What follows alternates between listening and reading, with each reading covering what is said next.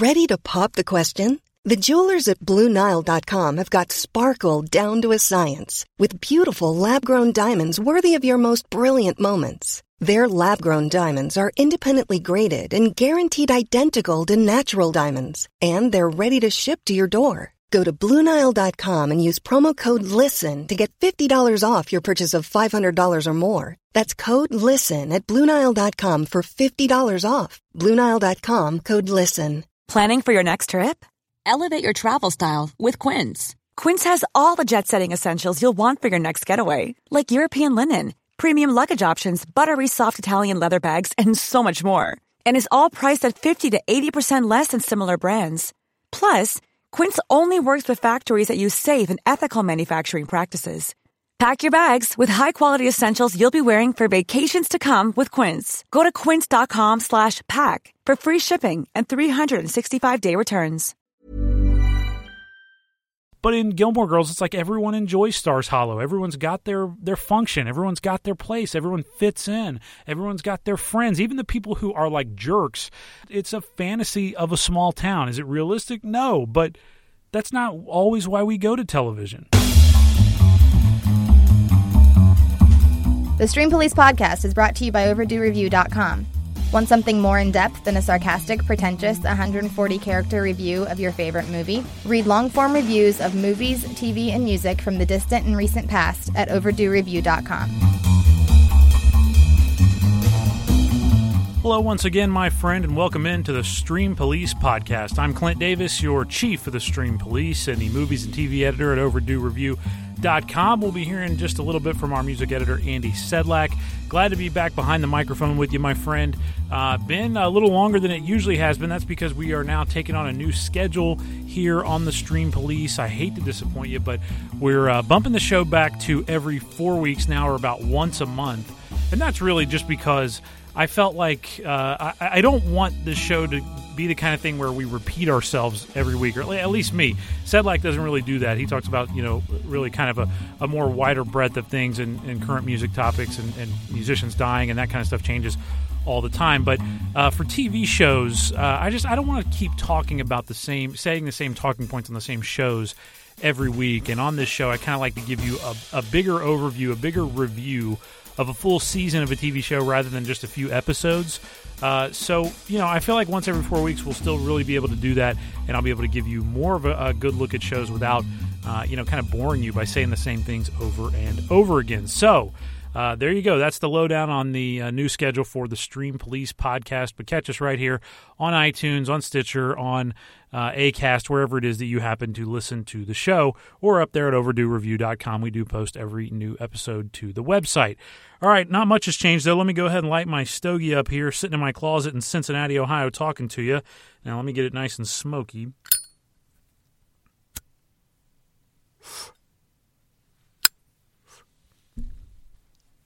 All right. Nice little wintertime stogie. You got to like it. Can't go outside and smoke them so much. So, hey, I'll sit in my tiny little closet right here and smoke them that way if you don't mind. All right, got a lot of TV and movies to get to in this episode. Coming up down the road, we're going to be talking about a lot more, I would say in the next episode, probably a lot more movie action, because most of the TV shows are on fall break now, mid-season break. So, and it's finally good movie season again, so I'll be looking forward to telling you about some of the films that I'm seeing in theaters right now. That'll come up later in the show, but right now, let's start off as we always do with the greatest TV show theme song of all time this week.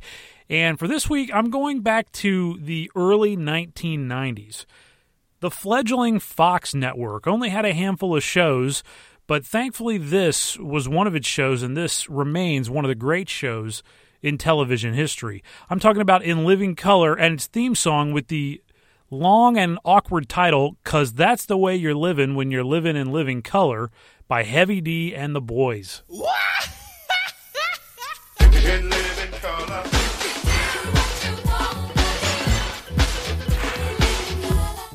Now, careful listeners will know that theme song, the one I'm talking about this time, is the one from the 5th and final season of the show. It was a remix of the theme song they used in the first 2 seasons, and then they did change the theme song for the 3rd and 4th seasons, which was still really good, and then they went back to a remixed version of the original theme song for the 5th season. So that's the one I like the most, the last season's theme song.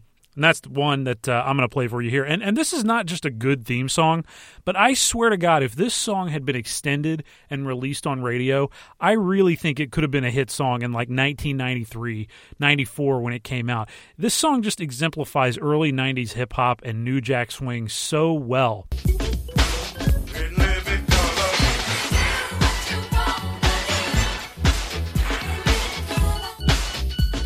I mean, that beat is so upbeat. It samples James Brown. It samples Biz Markie. And Heavy D, just really the perfect guy to do this theme song. Keenan Ivory Wayans, who created In Living Color, was a genius in the way that he crafted this show. I mean, from top to bottom, every move that he made for this show, I feel like was just perfect and just worked so well in that time period. And picking Heavy D to do the theme song was, again, a stroke of genius by Keenan Ivory Wayans. Like a balloon. You see, it's never too late and it's never too soon. Take it from me, it's right to me. Yeah. In living color. So when the first season aired on Fox in 1990, Heavy D was like just coming up, and he was just kind of getting some fame and making his name really in the music business. He had done a verse on Janet Jackson's hit song All Right, which came out in 1989, and he had a #1 rap album, but a #1 like rap chart album back then wasn't the same as a #1 rap album today. The genre was not nearly as mainstream as it is today. Not a lot of people listen to rap music. I mean, it pretty much just was black people who lived in cities listened to rap music, and that was pretty much it. It had not found its way out to like the suburbs that it would find itself in the mid 90s, and then of course it would take off from there and become even more popular. But he had a #1 rap album, so he was well known in that community, but not really mainstream. He was still a year away from his biggest hit single, Now That We've Found Love, which I'm sure you know, but that was coming a year after he did the theme song for In Living Color. I always thought that his booming voice and his big presence, and he was a big boy, both of those things were a perfect fit for In Living Color to open with. This show was big, it was boisterous, it was not subtle, and I feel like Heavy D was really the perfect guy to do the theme song. And now it's your feel, no prejudice was obsolete, and all mankind danced to the exact beat, and at night it was safe to walk down the street. And if you listen to the lyrics describe this like dream world that many of us wish existed. I mean, he says, prejudice is obsolete. You can walk on the moon. You can float like a balloon. You can do whatever you want pretty much and not have anybody give you any static.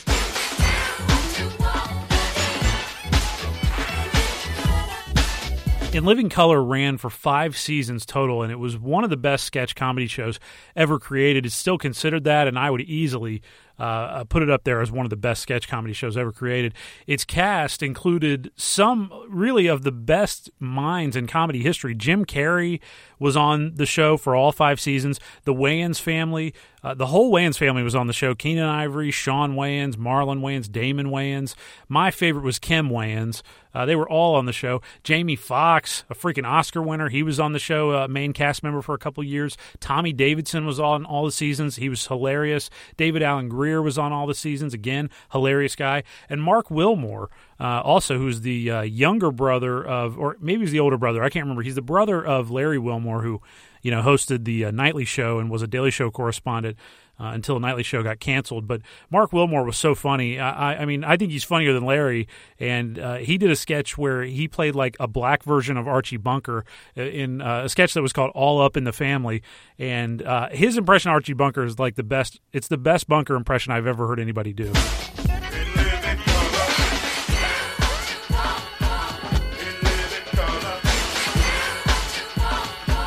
The big bummer is it's kind of hard to find In Living Color now. They do show reruns of it on FXX fairly often. I mean, you can find full episodes of it on YouTube that people have, like illegally copied onto there. You can find the show on DVD as well. I have a couple seasons of it on DVD, but it's not really streaming anywhere that I've been able to find. So that's kind of a bummer if you really want to get in, sit down and watch the show. But it's a great show. It's so funny. It's one of my favorites from my childhood. I used to watch it with my dad. And used to just crack up. I didn't get half the jokes, but I thought it was hilarious. And I thought, Fire Marshal Bill with Jim Carrey was so funny. I thought Homie the Clown was hilarious. I mean, and this was like racially driven humor, and it was very smart, but it wasn't like trying to be an intellectual show. It was just kind of picking on everybody and making fun of everybody. And it was just a great show in that. It was a very welcoming show.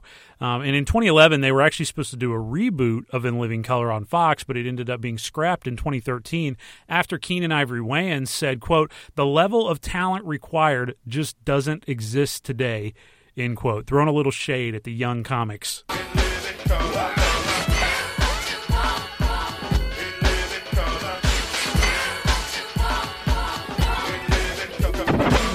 So there you go, the theme song from In Living Color. And by the way, Heavy D, who did sing it, who did rap it, I should say, died in 2011 at the age of 44. So rest in peace, Heavy D. Thank you for giving us really one of the greatest TV show theme songs of all time.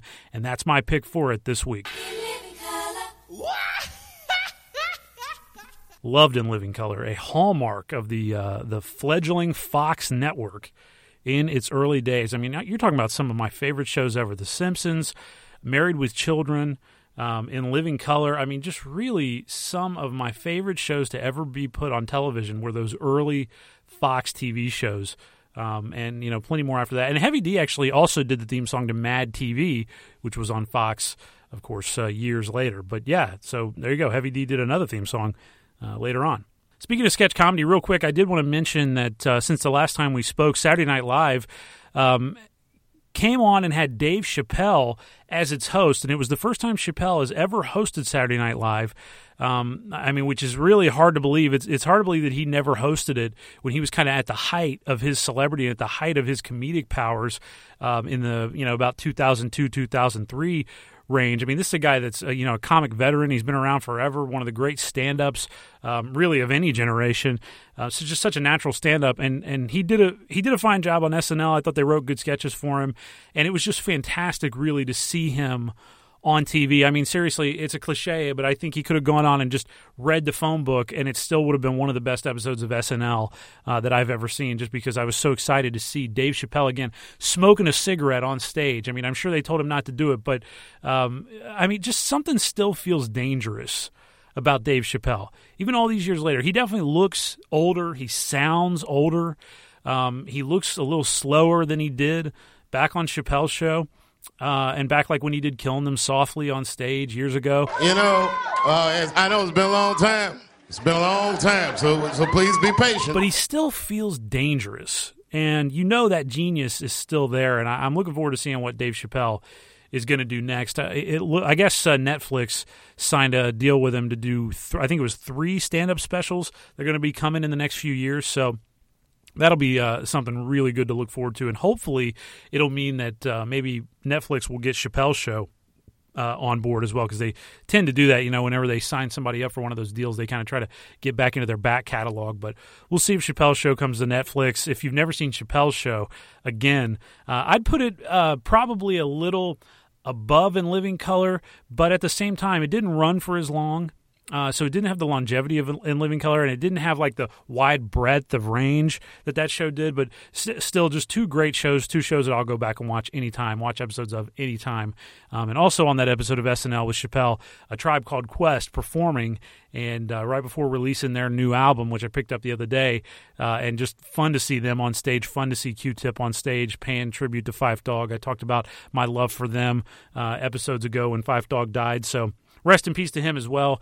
And I'm glad to see Dave Chappelle back on television again. We definitely need him. We missed him. And the guy's just such a natural. His monologue on this episode of SNL was so smooth, so natural, so funny, and it was basically just him doing stand-up for about 10 minutes, and it worked like a charm. So I'm looking forward to those Netflix specials, definitely. The worst mass shootings in the history of the United States. Pulse nightclub, which they said ISIS did.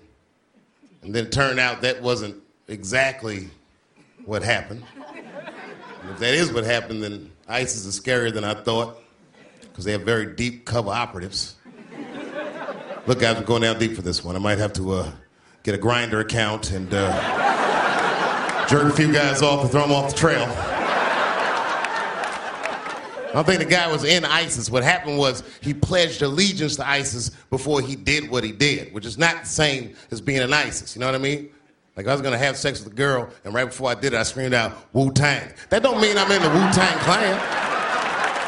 I'm just shouting Wu-Tang out. I feel like SNL's been maybe a little bit more relevant this year than it has been for many years going back. I don't know why. I mean, I just feel like more people are kind of talking about it. More people are watching the episodes.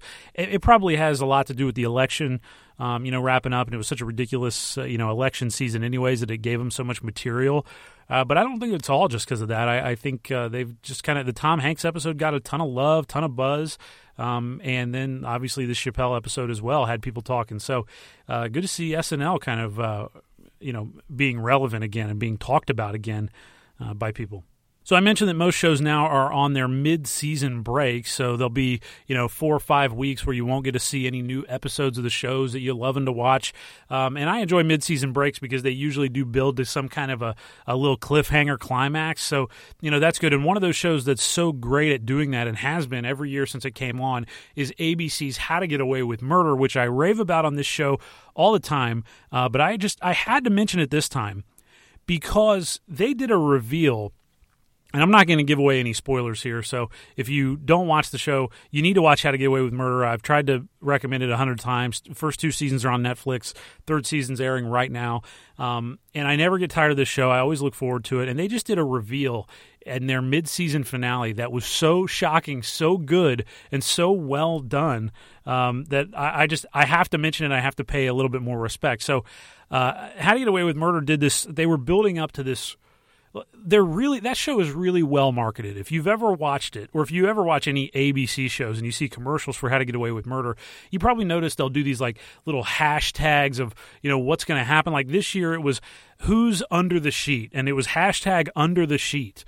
And they were, asking people to guess, and they were building it up for weeks. And it was like 6 weeks till you find out who's under the sheet, 5 weeks till you find out who's under the sheet. And it sounds like that would probably be irritating, but really not at all, especially when they did it, and they did it so well. Now, if the reveal had been limp and it had been, just not surprising at all, then yes, I would be on here ragging on them for sure. But the reveal was so well done. So killing off main characters is something that's really not a new move in television. That's a move that's been around for years, for decades. But How to Get Away with Murder legitimately shocked me with the reveal of who was hashtag under the sheet in its mid-season finale. Now, I know that AMC's Walking Dead killed a couple of its central characters in its opening episode of this season, but I was told by people who watched that show that those characters weren't really essential, and it wouldn't really keep anyone from coming back to the series. So it wasn't like they killed anyone that was really going to be missed. I mean, it was kind of like someone like, oh yeah, I liked him. He was cool. He was funny, but not really somebody that you're going to miss. They're not leaving a crater in the middle of the show. Well, I feel like with How to Get Away with Murder, the character that they killed will leave a massive crater in the middle of the show. I'm not saying it was my favorite character on the show, but will seriously leave a storyline crater. I mean, this was a character that had been, had been delved into and had been filled out, rounded out over the years, really more than many of the other characters on the show. And then, now all of a sudden that character is no more. And the way their death was revealed was so brutal and so graphic that it really shocked me to see it on network TV. So again, How to Get Away with Murder continues to floor me. The cast just continues to keep me watching. I've talked before about the ensemble. I love the ensemble. I swear to God, it's the sexiest group of people that I've seen in a TV show in forever. And all of them get the chance to chew up the scenery sometimes, especially Viola Davis, who plays the main character, Annalise Keating. She chews up the scenery more than anybody, but I love it every time she does. Every time she overacts, I'm totally into it. And I still don't feel like How to Get Away with Murder is a guilty pleasure show. My wife thinks it's garbage. She thinks it's like a soap opera. I've been made fun of by people for watching this show, but I don't feel like this is a guilty pleasure show at all. I feel like it's legitimately good TV. I mean, does it teach me lessons at the end of each episode?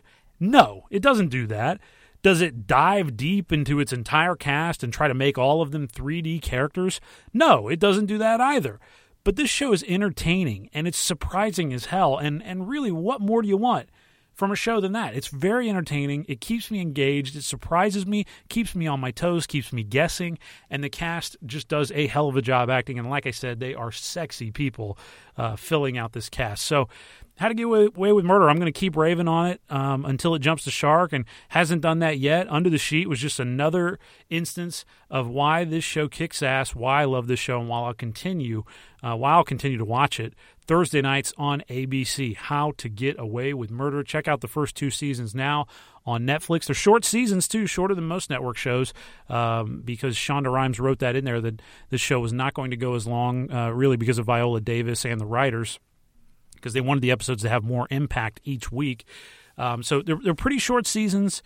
Rip through those and catch up with the 3rd season, and I swear to God you will not regret it at all. So there you go. How to Get Away with Murder, Thursdays on ABC. The show that brought us the immortal words, Sam, why is your penis on a dead girl's phone? Legendary stuff. All right, finally, before I take a break and toss things over to Andy, I want to mention another network show that I haven't got to talk about yet on the Stream Police, but I have been pleasantly surprised with every week. And again, I look forward to watching this one every time it's on. Thursdays on NBC, it's This Is Us. And this has really been like the breakout, big successful show, new show of the 2016 fall season. The ratings have been high. The reviews have been good. And everybody's kind of loving this show. So This Is Us right now on NBC. The creator of this show is Dan Fogelman, who truly is one of the busiest writers in show business. I mean, Dan Fogelman, before he wrote This Is Us, he wrote Cars 2, he wrote Bolt, he wrote Tangled, he wrote Crazy Stupid Love, he wrote Las Vegas, The Guilt Trip, Fred Claus. I mean, a ton of movies, like a movie every year, basically, since 2006. He's written one, most of those for Disney. But not only that, he's written and created like 5 TV shows in the last few years, including Gallivant. They've pretty much all been canceled, but still, Grandfathered, he was executive producer of that and a writer on that show. He created Pitch on Fox, which is on this year. He created This Is Us. So he's got 2 shows on TV right now that he created for 2 different networks. I mean, this guy just works nonstop, and I'm really impressed with what Dan Fogelman has done with This Is Us. I've talked about Pitch as well. Pitch has not kept my interest the way that This Is Us has, but he's just done. He's doing great work with this show in terms of the writing. I'm just very impressed with the writing. Randall, you have to understand. Understand what? That you knew my father? That you kept him from me my entire life? Everything that I Just think. stop! Please stop. I can't even look at you. All the times I asked you about my family, and if I had found him on my own, The stars of This Is Us, it's a big cast. It's one of those family drama comedies. Stars of the show are Mandy Moore and Milo Ventimiglia, who play the parents of these three siblings who were all born on the same day. 2 twins, one was adopted, but it was also born on the same day. And Mandy Moore and Milo Ventimiglia, their storyline kind of takes place in the 70s, whereas the other storyline of the 3 kids takes place in modern day, and we kind of see the parallels between their lives and how what their parents did when they were kids has shaped, the things that they do as adults and as parents themselves. The kids are played by Sterling K. Brown, who was just fantastic in The People vs. O.J. Simpson on FX. He played Chris Darden, and I think he won an Emmy for that. If not, I'm pretty sure he won an Emmy for that, and he did a great job on that show. He was fantastic all the way through, just so stoic, and just an impressive guy to watch. Also, Chrissy Metz plays the sister in the family, and Justin Hartley plays the good-looking, semi-airheaded actor brother. He's not really an airhead, but he kind of has that. He kind of has that rap a couple times throughout the show. But This Is Us. I think I mentioned it when I was doing my fall TV preview that I wasn't sure about the show because I just thought it was going to be like Parenthood was on NBC. It just kind of looked like the same kind of thing. And I just wasn't really interested in another show like that, another weepy, overly sentimental family show like that. But this show, I thought I knew everything about it going in. But I love when I'm pleasantly surprised, and this one has really pleasantly surprised me. Every week I keep waiting for the show to slip up, and turn cheesy, but it just keeps impressing me. It's such a thoughtful show, and it just feels like it's been planned out for years. That's the thing that impresses me so much about This Is Us. This show feels like it's been sitting in Dan Fogelman's head for like 10 years, and he's been building these characters, and he's been thinking of the ways that he's going to shape this family, and he's going to tell these stories. Each episode surprises me in a different way. It kind of warms your heart in a different way and makes you think about the things that you saw when you were a kid, the things you did when you were a kid, and how they may subconsciously affect you to this day. And it's just a really well-done show. It's just fun to watch, and it's well-written television. That's what I appreciate. It's just well-crafted television. So I really admire This Is Us. They're eight episodes into the season so far. And I'm sticking with it, man. I'm excited about this show, and I've really been enjoying following it around. And who knows how long its legs will be. I do feel like maybe the legs might not be so long on this show, just because each episode is kind of this long exercise in family tradition, family history, and how are you going to do a Thanksgiving episode? How are you going to do 2 Thanksgiving episodes? How are you going to do 2 Halloween episodes? Because you've already kind of touched on it. Once you do a Christmas episode, how can you do another one that's any good? I mean, it's just everything's going to kind of feel like a sequel, I feel like. But the thing that I really like about This Is Us is it shows that feel-good television does not have to suck or be predictable at all. The characters aren't necessarily people that I'd want to spend time with. I mean, I really don't want to hang out with these people, except for maybe Toby, who's the daughter's boyfriend. He's probably my favorite guy on the entire show, but I don't really necessarily want to hang out with Kevin and Kate and Randall. They're not really my kind of people.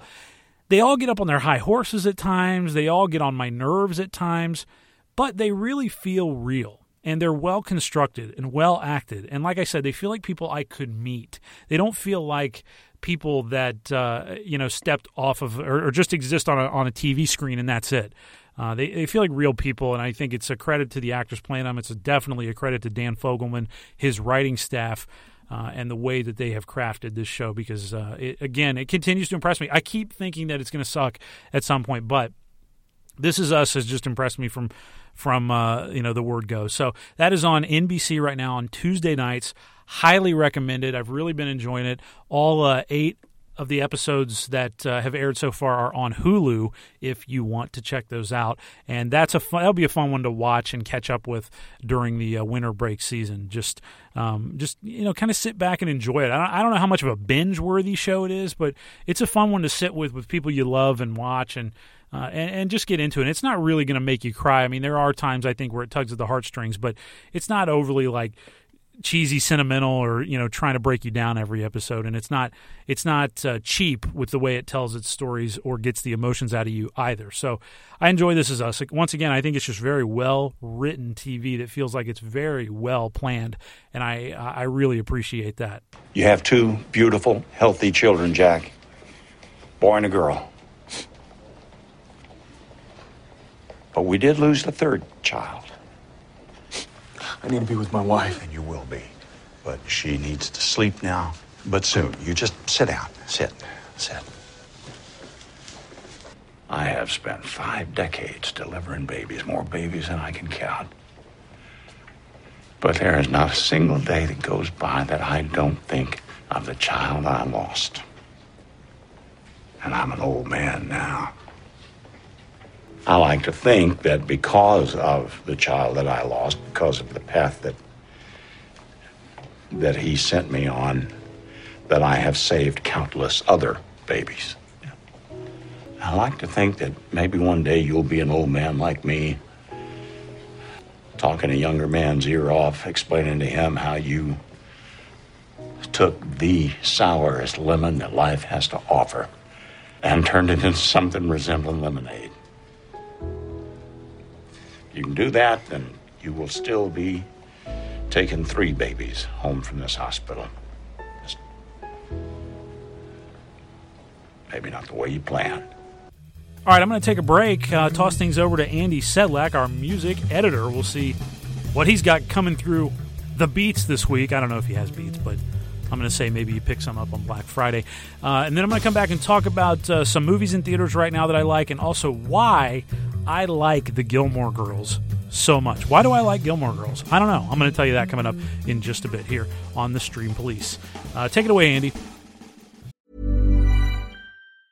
When you're ready to pop the question, the last thing you want to do is second-guess the ring. At BlueNile.com, you can design a one-of-a-kind ring with the ease and convenience of shopping online. Choose your diamond and setting. When you find the one, you'll get it delivered right to your door. Go to BlueNile.com and use promo code LISTEN to get $50 off your purchase of $500 or more. That's code LISTEN at BlueNile.com for $50 off your purchase. BlueNile.com, code LISTEN. Hey, it's Danny Pellegrino from Everything Iconic. Ready to upgrade your style game without blowing your budget? Check out Quince. They've got all the good stuff, shirts and polos, activewear, and fine leather goods, all at 50 to 80% less than other high-end brands. And the best part? They're all about safe, ethical, and responsible manufacturing. Get that luxury vibe without the luxury price tag. Hit up quince.com/upgrade for free shipping and 365-day returns on your next order. That's quince.com/upgrade.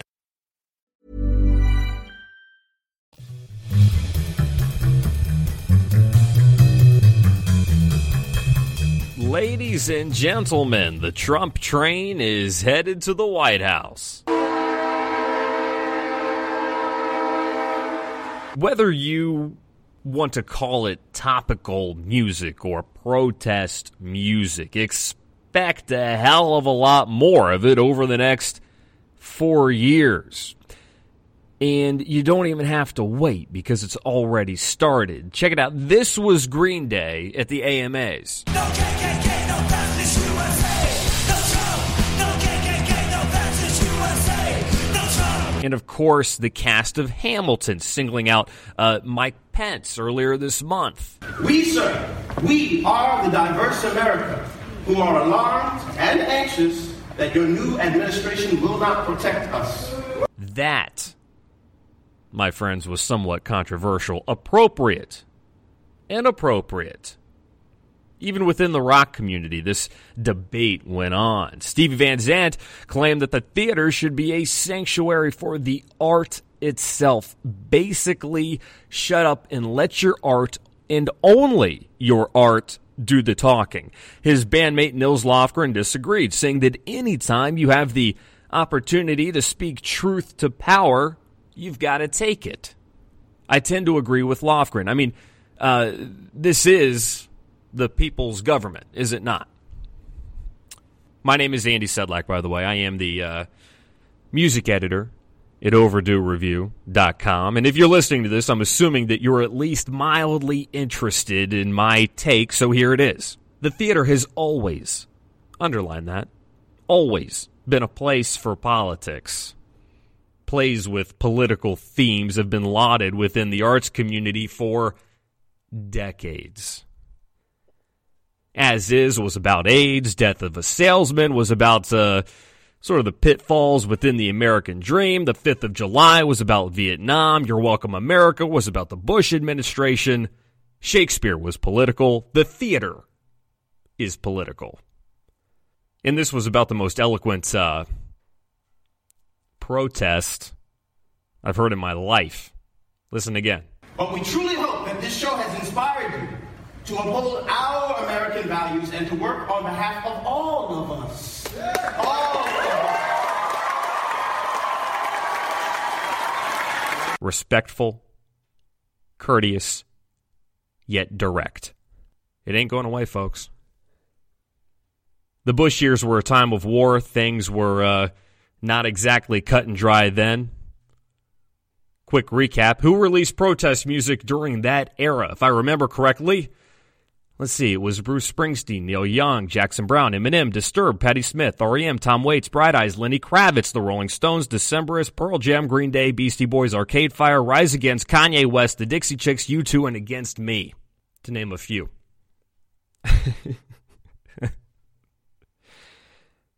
Some artists protested the protests, thinking of Toby Keith or Daryl Worley. The things weren't cut and dry then, and they're certainly not cut and dry now. Aside from communicating the ideas of emotional longing or triumph or heartbreak, Music has also long been used as a language to invoke social justice. Songwriters write with their eyes open. There is an observational quality to art. And my hunch is that there will be a lot to observe over the next 4 years. There's just a feeling that innocence is fleeting. Even Selena Gomez is struggling. Here she is at the AMAs. I had to stop because I had everything, and I was absolutely broken inside. She has lupus and has been struggling with anxiety and depression. She has 45 million followers on Twitter. Now, isn't that what we're all after? Well, even she sounds jaded. I don't want to see your bodies on Instagram. I want to see what's in here. I'm not trying to get validation, nor do I need it anymore. Everything's a bummer right now. Miranda Lambert released a new album with a bummer of a title called The Weight of These Wings. The Weight of These Wings. A Tribe Called Quest has the #1 album in the world right now. They are writing about what they see, and as slick as it sounds, what they see ain't pretty. Show that you can waste your time with it. Guilty pleasures take the edge off reality, and for a salary, I probably do that just sporadically. The OG Gucci boots are smitten with iguanas. The IRS piranha see a nigga getting common. Niggas in the hood living in a fishbowl. Gentrify here, now it's not a shithole. Everybody is bummed out except Bruno Mars. Everywhere I go, they be like, ooh, so bad. Everywhere I go, they be like, ooh, so bad. He's swag all the way. Who's he ripping off now? 90s R&B, I guess. A lot of people are really quick to say, that song sounds like this, or he's trying to sound like this. And I'm always like, you're damn right I am. That's why we're all here. You know, we all grew up idolizing another musician. That's how this works. Yeah, okay. I'm sure it's selling, but songs like these somehow feel disconnected from the current moment.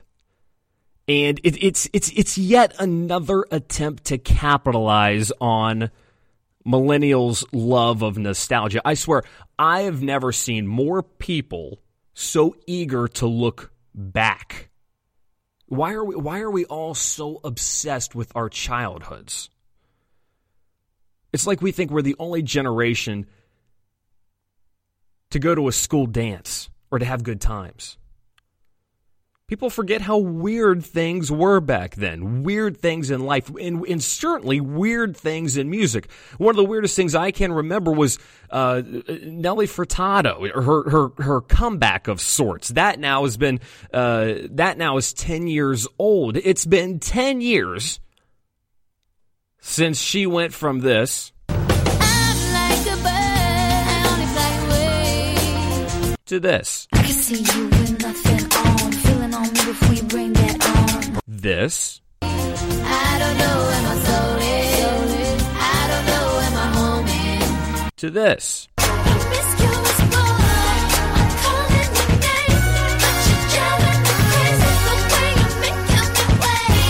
I'm Like a Bird was released in 2000. Then, Crickets. She came back, 6 years later with a sexed up album called Loose. Bring on the pop, bring on Timbaland as producer. Legend has it that in order to get into that mainstream spirit, she went to a hip-hop workshop. She visited with Pharrell, who got her listening to reggae. At the time, the rap was that early in her career, she tried to submit herself as a serious artist and a serious songwriter. Now, she evidently, at that point, later in 2006, felt free to experiment. Evidently, experiment meant pop. Usually, it's the other way around.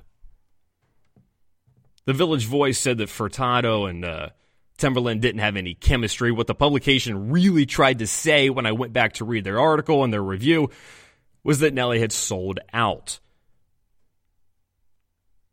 Can't market the Jewel types anymore, so they brought in the guys who worked with the Pussycat Dolls and with Christina. If there was any experimenting going on, it was the experiment of trying to recreate Nelly Furtado into Gwen Stefani. It worked for a minute. That album, Loose, debuted at number 1, hundreds of thousands of records sold. But then she released a Spanish album, and then a remixes album, then a best-of album, in really pretty rapid succession. That trifecta is what you call a dead career. So why are we talking about Nelly Furtado now, aside from the fact that it's been 10 years since Loose and Promiscuous was released? Well, it's rumored that she'll be coming out with a brand new record next year. Get ready. She's going to try again. Here's my question, okay? Since we all love to look back so much, will we perhaps remember her more fondly than we did the first time around? She tried to court the critics. She tried sex appeal. But in 2017, it's going to be all about nostalgia. And if she has success, how many other acts will be brought back from the dead? Lita Ford, Danity Kane. It's already started. Missy Elliott playing the Super Bowl. I'll tell you what, when I was on Facebook, I saw more reaction to Missy Elliott. She was popular, but I guess I never realized that she was loved. Loved. Of course, the New Kids on the Block have been touring. Nelly Furtado is about to turn 38. It's not too late. She may have a big year next year. Now, friends, as you know, we are building the most perfect playlist known to man. Each week I give you 5 new songs. This week, your first song is 4 O'Clock in the Morning by the Pogues. 4 o'clock in the morning, when the ambulance arrives. 4 o'clock in the morning, when the ambulance arrives. The blue light was flashing as they laid my baby down inside.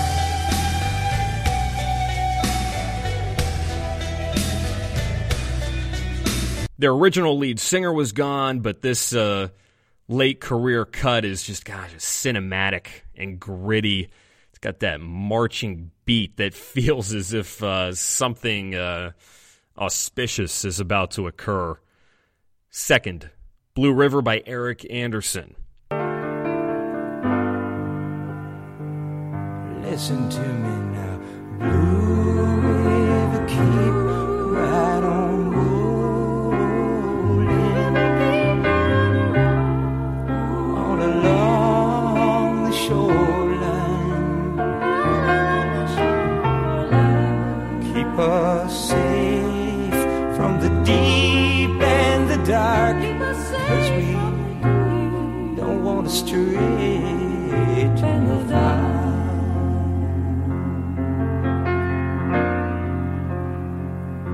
A country rock classic and a staple of the alternative Nashville sound from the early 1970s. Third, a new wave and post-punk classic. It's called Prove It by the group Television.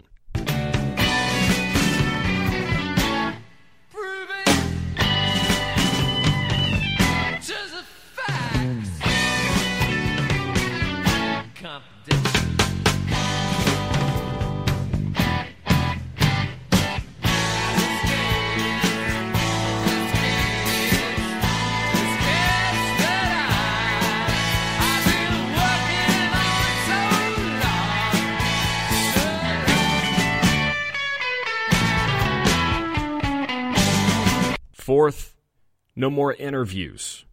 by Big Sean. Switching genres here. Every second I'm collecting, don't ask me no stupid questions. Are you still signing yay questions? No Rock Nation questions or who I'm dating questions. Look, no more interviews unless you want to talk about the music or something that has a different view. And not the shit that's getting the hits and views. Words misconstrued with no credit, but you niggas approved. It's, it's really a showdown with the pop world.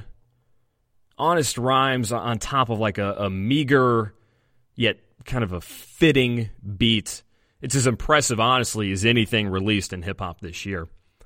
And finally, from Biggie, it's What's Beef? Beef is when you need 2 gas to go to sleep. Beef is when your moms ain't safe up in the streets. Beef is when I see you, guaranteed to be in ICU. One more time, what's beef? Beef is when you make your enemies start your Jeep. Beef is when you roll no less than 30 deep. Beef is when I see you, guaranteed to be in ICU. That's one of many reasons that so many people consider him the greatest. That's it for me. I'm going to throw it back to Clint. Behave yourselves. See ya.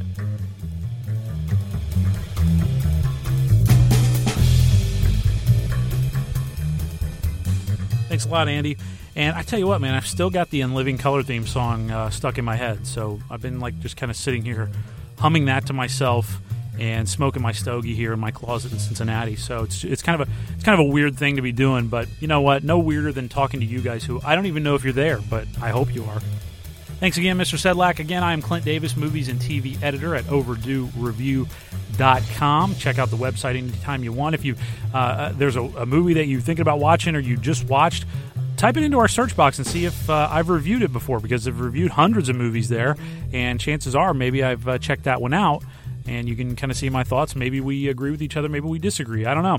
I'm always open to getting your emails as well. You can write me at theclintdavis@gmail.com, THE Clint Davis at gmail.com. All right, let me talk about a show that scared the living shit out of me when I watched it on TV just a couple weeks ago. David Blaine Beyond Magic, a magic special from David Blaine that aired on ABC one night here in November. And Beth and I argued on this show a couple episodes ago about the horror movies that we like the most, the ones that scared us the most. We disagreed vehemently on that topic, but both of us agreed that David Blaine Beyond Magic scared the ever-loving shit out of us, and I don't really know why. Both of us watched this show late at night. We watched it in the dark, and then we had nightmares for some reason, and I think it's because of this show. We never, like, the two of us, we may have nightmares sometimes, but both of us don't really ever have nightmares. But we both had them that night, and I swear to God it's because we watched this show. There was just something... Like I said, I don't know what's so scary about it, but the whole thing was just creepy. The way it was done, the way it was made, the stuff that this guy's doing. I mean, it's superhuman. It's weird. It's supernatural, and it's just not something that people should be doing. Not things people should be doing to their body. I mean, I'm not talking about. He's not doing card tricks and stuff like that. I mean, this guy is swallowing frogs and then spitting them up on command into people's wine glasses and. I mean, he's making things disappear in some very strange way that feels like they have to be doing camera, tricks. He's swallowing things he should not be swallowing. He's eating glass. He's catching bullets in his teeth. I mean, it's just scary stuff. And the whole time I'm watching the show, I'm like, I'm watching a guy kill himself. That was what I kept thinking the entire time. And the animation in the show and the music, the narration, all of it, the way they did it was just well done and very scary. So, this is on Hulu right now if you want to watch it. That was where I caught it. And it's probably on ABC On Demand as well, I would have to imagine. That it takes place, he's doing street magic. A little bit of it's on stage. I mean, just basically wherever David Blaine wants to do his tricks, he does his tricks. And there are some really interesting tricks, and the show's divided into sections of different tricks that he's trying to do. And we kind of get behind-the-scenes looks at how he goes about doing some of these, how he prepares his body, how much dedication goes into it. And that's just really, again, what freaks me out, man. This guy's focus and his dedication and his intensity is fascinating, and I think it's what makes David Blaine such a good character. And a guy that I'll continue to watch, and I think that audiences continue to go back to and continue to watch because he's just strange. There's really no one like David Blaine. He's a weird guy, a weird cat, but he gets it done. I don't like really the stuff in this show. It's some of the tricks. He's like in celebrities' homes, just like he's at Emma Stone's house. He's like at Margot Robbie's house, Patrick Stewart's house. He's doing tricks. I didn't really care for that. That was just kind of weird to me. Felt a little reality TV-ish. And I didn't think we really needed the celebrities because, I mean, mostly I just think celebrities are just weird people. And like kind of seeing them off screen ruins it a little bit for me as far as seeing them acting and stuff because I think they're just weird, in general. And David Blaine's weird. And so it's like all these weird people just hang out together. It kind of made me feel strange. So I didn't like the celebrity stuff. But the street stuff is great. And seeing like normal people just react to him taking their phone out of their hand, throwing it into the water, and then mysteriously pointing to it in their friend's purse who's standing 3 feet away and it was there the whole time is just great because you see their faces and these people are like legitimately, people are running away when he does the reveal on some of these tricks because I think they're scared, man. They're freaking out. And like I said, Beth and I are scared. I've talked before about how I think magic on television is great, and I wish there were more magic on television.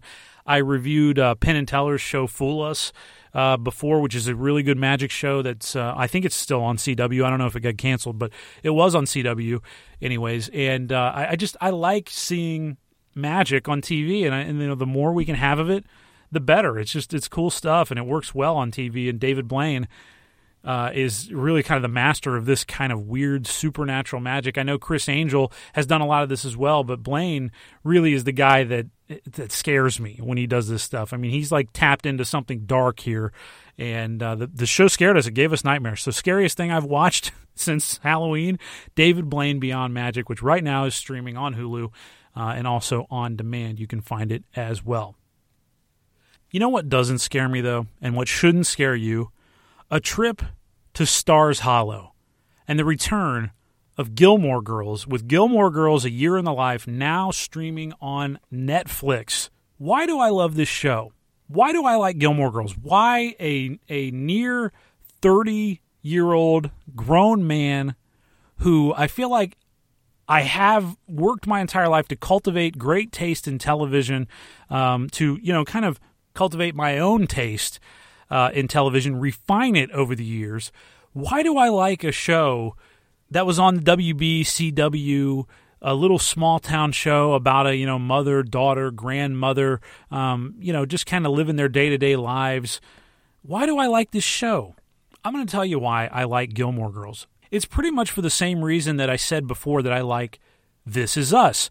I thought This Is Us was going to suck. And when my wife, Beth, she didn't make me sit down and watch Gilmore Girls, but she loves this show. She's watched it through like 3 times, and that's a lot of episodes, so it's pretty impressive. But she was watching it through, and I decided to sit and pretty much watch. I didn't watch every episode, but I watched most of the show with her.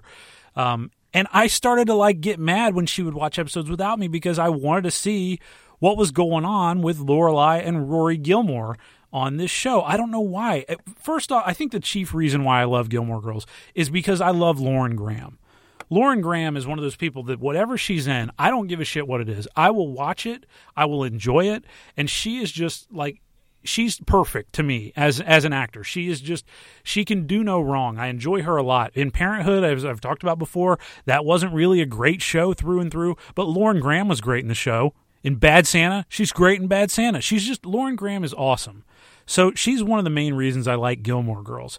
I also like Gilmore Girls because Amy Sherman Palladino, the woman that created the show, is really a hell of a dialogue writer. She's a pure dialogue writer.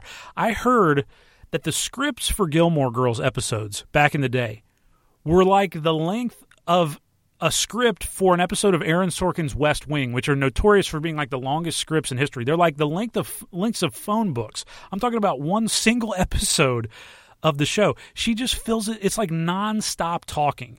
Every episode, and it's an hour-long show, and every episode is like wall-to-wall talking, nonstop. I mean, there's really not a lot of scene setting. There's not a lot of action going on. It is all pure dialogue from the word go, from the time the theme song ends at the beginning of each episode. I also like Gilmore Girls because it's got like the ultimate small town fantasy. It's set in this small town in New England, and the leaves in fall look perfect. The little storefronts are cute. None of the stores ever go out of business. It's full of tons of characters in the town. The town has plenty of character as well. Nobody seems to be poor, homeless, out of work. Everybody's doing fine. There are some rich people, but mostly everybody's just doing good, and everybody just seems to kind of enjoy being there. Nobody's really trying to run out of town, and it's like the ultimate, like I said, small town fantasy. As somebody who I grew up in a small town, lived in a small town my whole, life until I was 18 years old. And I think a lot of you guys listening probably have as well. That's not how it is. I mean, it doesn't matter how charming the town is you lived in. If you're in a small town, the name of the game is people are trying to get out of that town, except for maybe the old people. But most people want to get out of that town, especially if they grew up there. They want to leave. They want to go somewhere else. And preferably they want to go somewhere huge, somewhere with skyscrapers, just something that looks totally alien to them because they've been stuck around these little storefronts, these cute little businesses, and the same people every day of their lives. But in Gilmore Girls, it's like everyone enjoys Stars Hollow. Everyone's got their function. Everyone's got their place. Everyone fits in. Everyone's got their friends. Even the people who are like jerks, like the mayor, the people who are just total weirdos, they're still, pretty likable people. I mean, they're not total assholes. They're not like people you wish would, their car would wreck into a pole or something. I mean, they're fine. And like I said, it's a fantasy of a small town. Is it realistic? No, but that's not always why we go to television. Another reason I love Gilmore Girls, like I said, fantastic dialogue that's virtually nonstop and that's loaded with arcane pop culture references. I'm talking references that nobody should ever be dropping and that nobody should ever understand.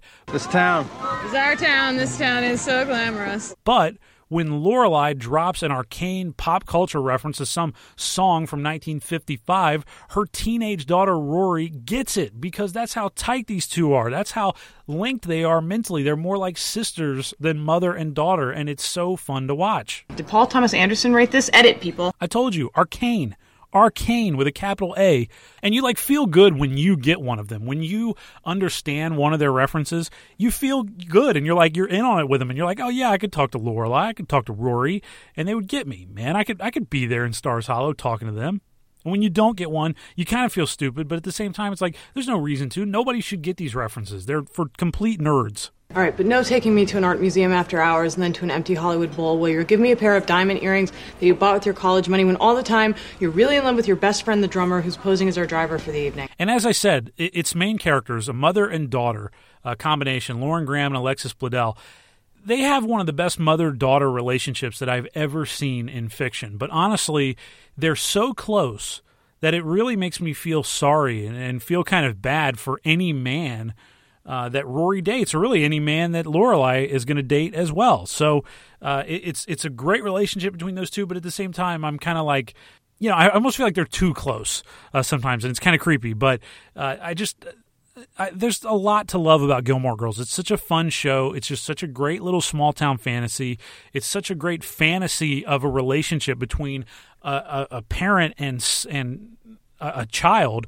Really, I mean, it's like the whole world kind of revolves around these two, and they're totally fine with that. They eat it up, and they love each other, and they're going to be, there for each other no matter what happens. Nothing could ever drive these two apart, and that's why I'm glad Gilmore Girls is back. The new season started streaming November 25th on Netflix, and I'm looking forward to watching it. I hope the quality stays up. I think it will, because Amy Sherman Palladino's back, and they got the main actors all back, and it's a fun universe. There's a reason people love this show. There's a reason Netflix brought it back. I mean, they haven't really brought back a lot of shows. Arrested Development, is another one that talk about a totally beloved show. They decided to bring it back. So if Netflix is going to bring a show back, it's got to be for good reason, and Gilmore Girls is one of those that I was excited to see them bring back, because surprisingly, I love this show. You may not expect that, but I think it's a really, really fun show, really cool show, and I'm glad that it's back on television. So welcome back, Gilmore Girls. Those are some of the reasons why I, a near 30-year-old man, love that TV show. Every season of Gilmore Girls, I believe there are 9 of them, is streaming now on Netflix as well. If you want to sit down and watch those, it's a little bit of a bear to tackle, but just have fun and go for the ride. These those characters are a lot of fun to spend some time with, and it's a good show to watch kind of in the winter. Again, with somebody that you care about. I don't know how much fun it would be to watch by yourself, but fun to watch it with somebody else and kind of make the references and just enjoy it. It's just a fun show.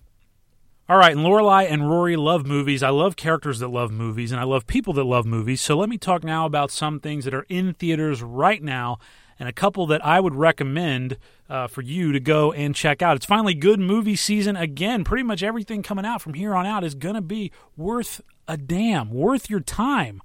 And I wonder what movies you're looking forward to. If you have some that you cannot wait to see this year, Oscar contenders, guilty pleasures, blockbusters, whatever, hit me up, theclintdavis@gmail.com, or tweet us at overdue_review. Tell us which movies you're looking forward to this season. First off, let me say Fantastic Beasts and where to find them. I thought it was going to be a total disappointment, total letdown. How could it not be? I mean, it's Harry Potter, like, for adults. This movie was a lot of fun. It kicked ass, and I really enjoyed every second of it. And again, Beth did as well. She's a total Potter nerd. Read all the books multiple times. Loves the films. I've only watched the movies. I've never read the books. She keeps trying to get me to read them. I really enjoy the films. I don't really particularly want to read the books so much. I got other books I want to read. Don't want to read Harry Potter. I love the movies. I think the movies got it done. But I really liked Fantastic Beasts and Where to Find Them. I just thought, again, it was fun, well acted. The characters were cool. And it expanded the universe in a satisfying way. It's set back in the 1930s, so like 70 years before Harry Potter and his friends are at Hogwarts. And it's set in America, so you get to finally see the wizarding world in America, and they have different terms for things. Like instead of muggles, they call people who don't have magic no-mages. There's different like terminologies for things, and it's just it's fun. Again, it's fun stuff, and I'm glad that J.K. Rowling, who wrote the screenplay for this, which again I was wary about because she doesn't have really screenplay writing experience. It's a very different thing from writing books.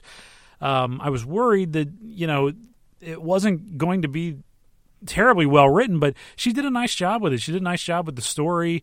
She's setting up future films, which is probably my biggest knock on the movie. I wish it would have been more focused on just kind of this movie and the beasts and hunting them down and kind of the adventure, but I'm not really complaining. I enjoyed the film a lot, and it reminded me a lot of like Harry Potter meets Ghostbusters, because in Ghostbusters, the great scenes are when the four guys are together, at the hotel or they're at the library, and they're trying to capture ghosts, and they have to use different methods to outsmart the ghosts. Each ghost has kind of like a different strategy, and they have to use different ways to coax these ghosts into the traps. And that's kind of the way it was with Fantastic Beasts and Where to Find Them. Each of the beasts has a different ability, different things that they can do, supernatural things. And the characters have to outsmart these beasts and get them, trapped and back into Newt Scamander's case, who's the main character, so he can protect them and keep them from basically destroying the world, because they are definitely capable of that. So I enjoyed it. Fantastic Beasts and Where to Find Them. It's good escape cinema, and it's good stuff for wintertime to go and check out. Good couple hours you could spend with, your teenagers or, your kids at the movies. I wouldn't recommend it for little kids, but I'd say like kids 10 years old and up, all the way through, being 100 years old, you could definitely find something to enjoy about Fantastic Beasts and Where to Find Them. And you really don't need to know anything about Harry Potter. All you need to know is that the wizarding world exists alongside the real world, and that people like us are walking around and we don't know that the wizarding world does exist. That's kind of the main thing here. And the wizards and witches are all trying to stay hidden because they're afraid that their world is going to be exposed by humans, and they're going to be persecuted, a la Salem witch trials and stuff like that. So that's really all you need to know. You don't need to know much more than that. But I really enjoy it. I give Fantastic Beasts and Where to Find Them 4 stars out of 5. You're the guy with the case full of monsters, huh? News travels fast. I was hoping you'd be able to tell me if there have been any sightings, tracks, that sort of thing. You got a pretty big price on your head, Mr. Scamander. Why should I help you? Instead of turning you in. I take it I'll have to make it worth your while. Let's consider it a cover charge. Another film that is in theaters right now is a movie called Christine, and no, it's not the Stephen King movie about the killer car. Christine is a movie that is a very intense watch. This is a film that could get some Oscar buzz for Rebecca Hall, the lead actor. You may remember her from The Gift. She was in Vicky Cristina Barcelona. She's a British actor, and she is so intense in this movie. It's a true story. It's about a TV news reporter named Christine Chubbuck, who in the mid-1970s, she was a reporter in Sarasota, Florida, at a local TV station, and she had depression. She got basically beat down by the job, as many people in that business. I am speaking personally as well from being in that business. No, it does take a lot out of you. It does beat you down a lot. And she eventually snapped, and she killed herself live on television during a TV news broadcast in the studio. She pulled out a gun and shot herself in the head right on television. It happened on TV. It's a true story in the mid-'70s. And it's one of the most notorious and most shocking moments in broadcasting history. Arguably, it's the most shocking moment in broadcasting history, I would say. And this movie has been made about Christine Chubbuck and the last kind of like month of her life and what led up to that infamous moment. And this movie really just paints her as kind of this tortured but very smart, very ambitious young woman who is, really a good reporter. And this is I've talked before. You can go back and check out our past episode where I ripped on a ton of movies, basically any movie or TV show that has ever depicted a female reporter. I don't like how female reporters have been depicted in movies and TV because they're always sleeping with their sources. They're always doing unethical things. They're just doing things that I've never seen good female reporters do. And it's stereotypical stuff that's not realistic. Christine does not paint her in a bad way. It's a very realistic and very well played version of a female reporter. And Christine Chubbuck, if her family hopefully has watched this movie and has enjoyed it, I think they would be proud in the way that their daughter, that their sister, was represented in this movie. Now, everything's not 100% truthful. I did some research on Christine Chubbuck also after I watched the film, and just in my own research that I did in like a half hour, I found numerous things that were obviously not true at all in the way they were presented in the film, but a lot of it was true, and I think the writer-director kind of painted the picture and expanded it from there. But the names are real. It's really a lot of it is true to life, and it's well done. It's a good movie about the news business, about how it changed in the 70s, about TV news and how that changed, and what it has evolved into today. And the acting from Rebecca Hall to Michael C. Hall, no relation. Just a really good cast, and I enjoyed Christine. It's an intense watch. It's a hard film to watch. Definitely not the feel-good movie of the summer, that's for sure.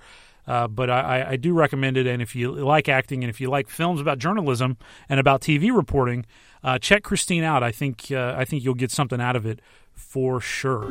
Florida's the place you want to be. We have sun, sand, surf, championship golf, great cuisine, culture, everything you can imagine, and everybody wants to come here right now.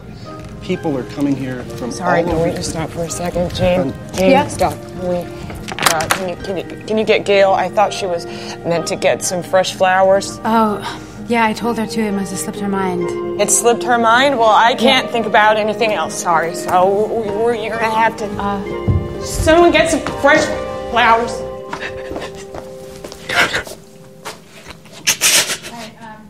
I'm sorry, sir. We're just going to... a little bit. I'm sorry.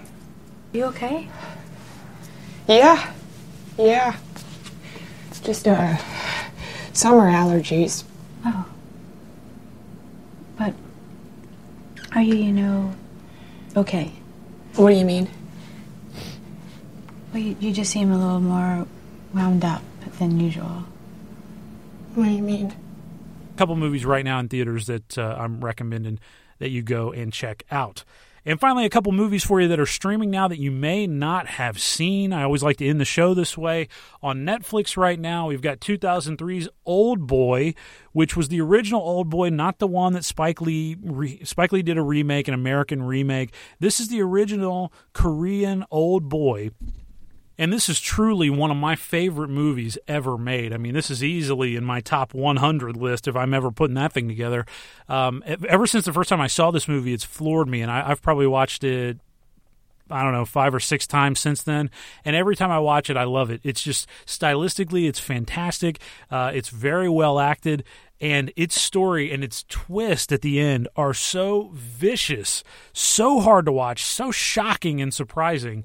That I just always recommend this movie to anyone if you're getting into foreign film, or if you like foreign movies, or if you just like thrillers. If you like thrillers and action movies, you got to check out Old Boy. That right now is on Netflix, and I could not recommend it more. I'm telling you, it's one of my favorite movies ever made. But again, it's a Korean. It's subtitled, so if you don't like subtitles, you're not going to dig it. But give it a chance, because I think you'll really like this movie, and it will shock the hell out of you. Watch it with someone else, because just to see their reaction and your own reaction when everything's revealed and how this all shakes out in the end, I don't think you'll ever forget it.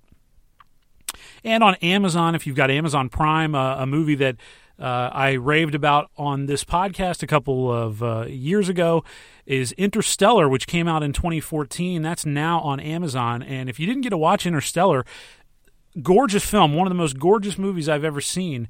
It was directed by Christopher Nolan, who did the Dark Knight movies. And this movie, I don't know if I would say it was underrated.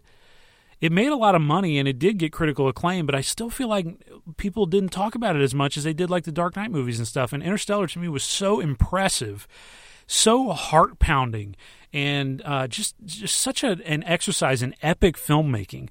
I've truly never seen another movie quite like Interstellar, and I really enjoyed it. It's Matthew McConaughey, Jessica Chastain, really good film, about space travel and about human connections and about family, and it's just a really, really, really good movie, and really nothing like it. Like I said, totally original, and I enjoyed this film a lot. So Interstellar right now is on Amazon, and Old Boy is on Netflix. So there you go. That's going to do it for another edition of the Stream Police podcast. We'll talk to you in a few weeks from now. Please hit us up on email, theclintdavis@gmail.com or sedlakjournal@gmail.com, and follow us on Facebook. Like us on Facebook. Follow us on Twitter at @overdue_review, and check us out online at overduereview.com. Thank you guys very much for listening. Again, I'm Clint Davis. Thanks to Andy Sedlak, our music editor, as well. Appreciate you very much. Talk to you guys next time. Until then, stream on.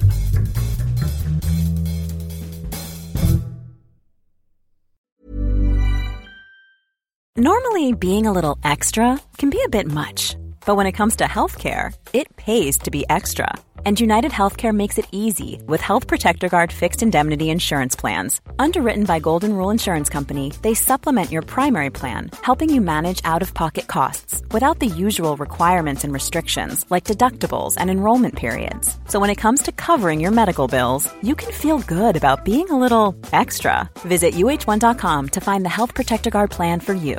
Imagine the softest sheets you've ever felt. Now imagine them getting even softer over time. That's what you'll feel with Boll & Branch's organic cotton sheets. In a recent customer survey, 96% replied that Boll & Branch sheets get softer with every wash. Start getting your best night's sleep in these sheets that get softer and softer for years to come. Try their sheets with a 30-night guarantee. Plus, get 15% off your first order at bollandbranch.com. Code BUTTERY. Exclusions apply. See site for details.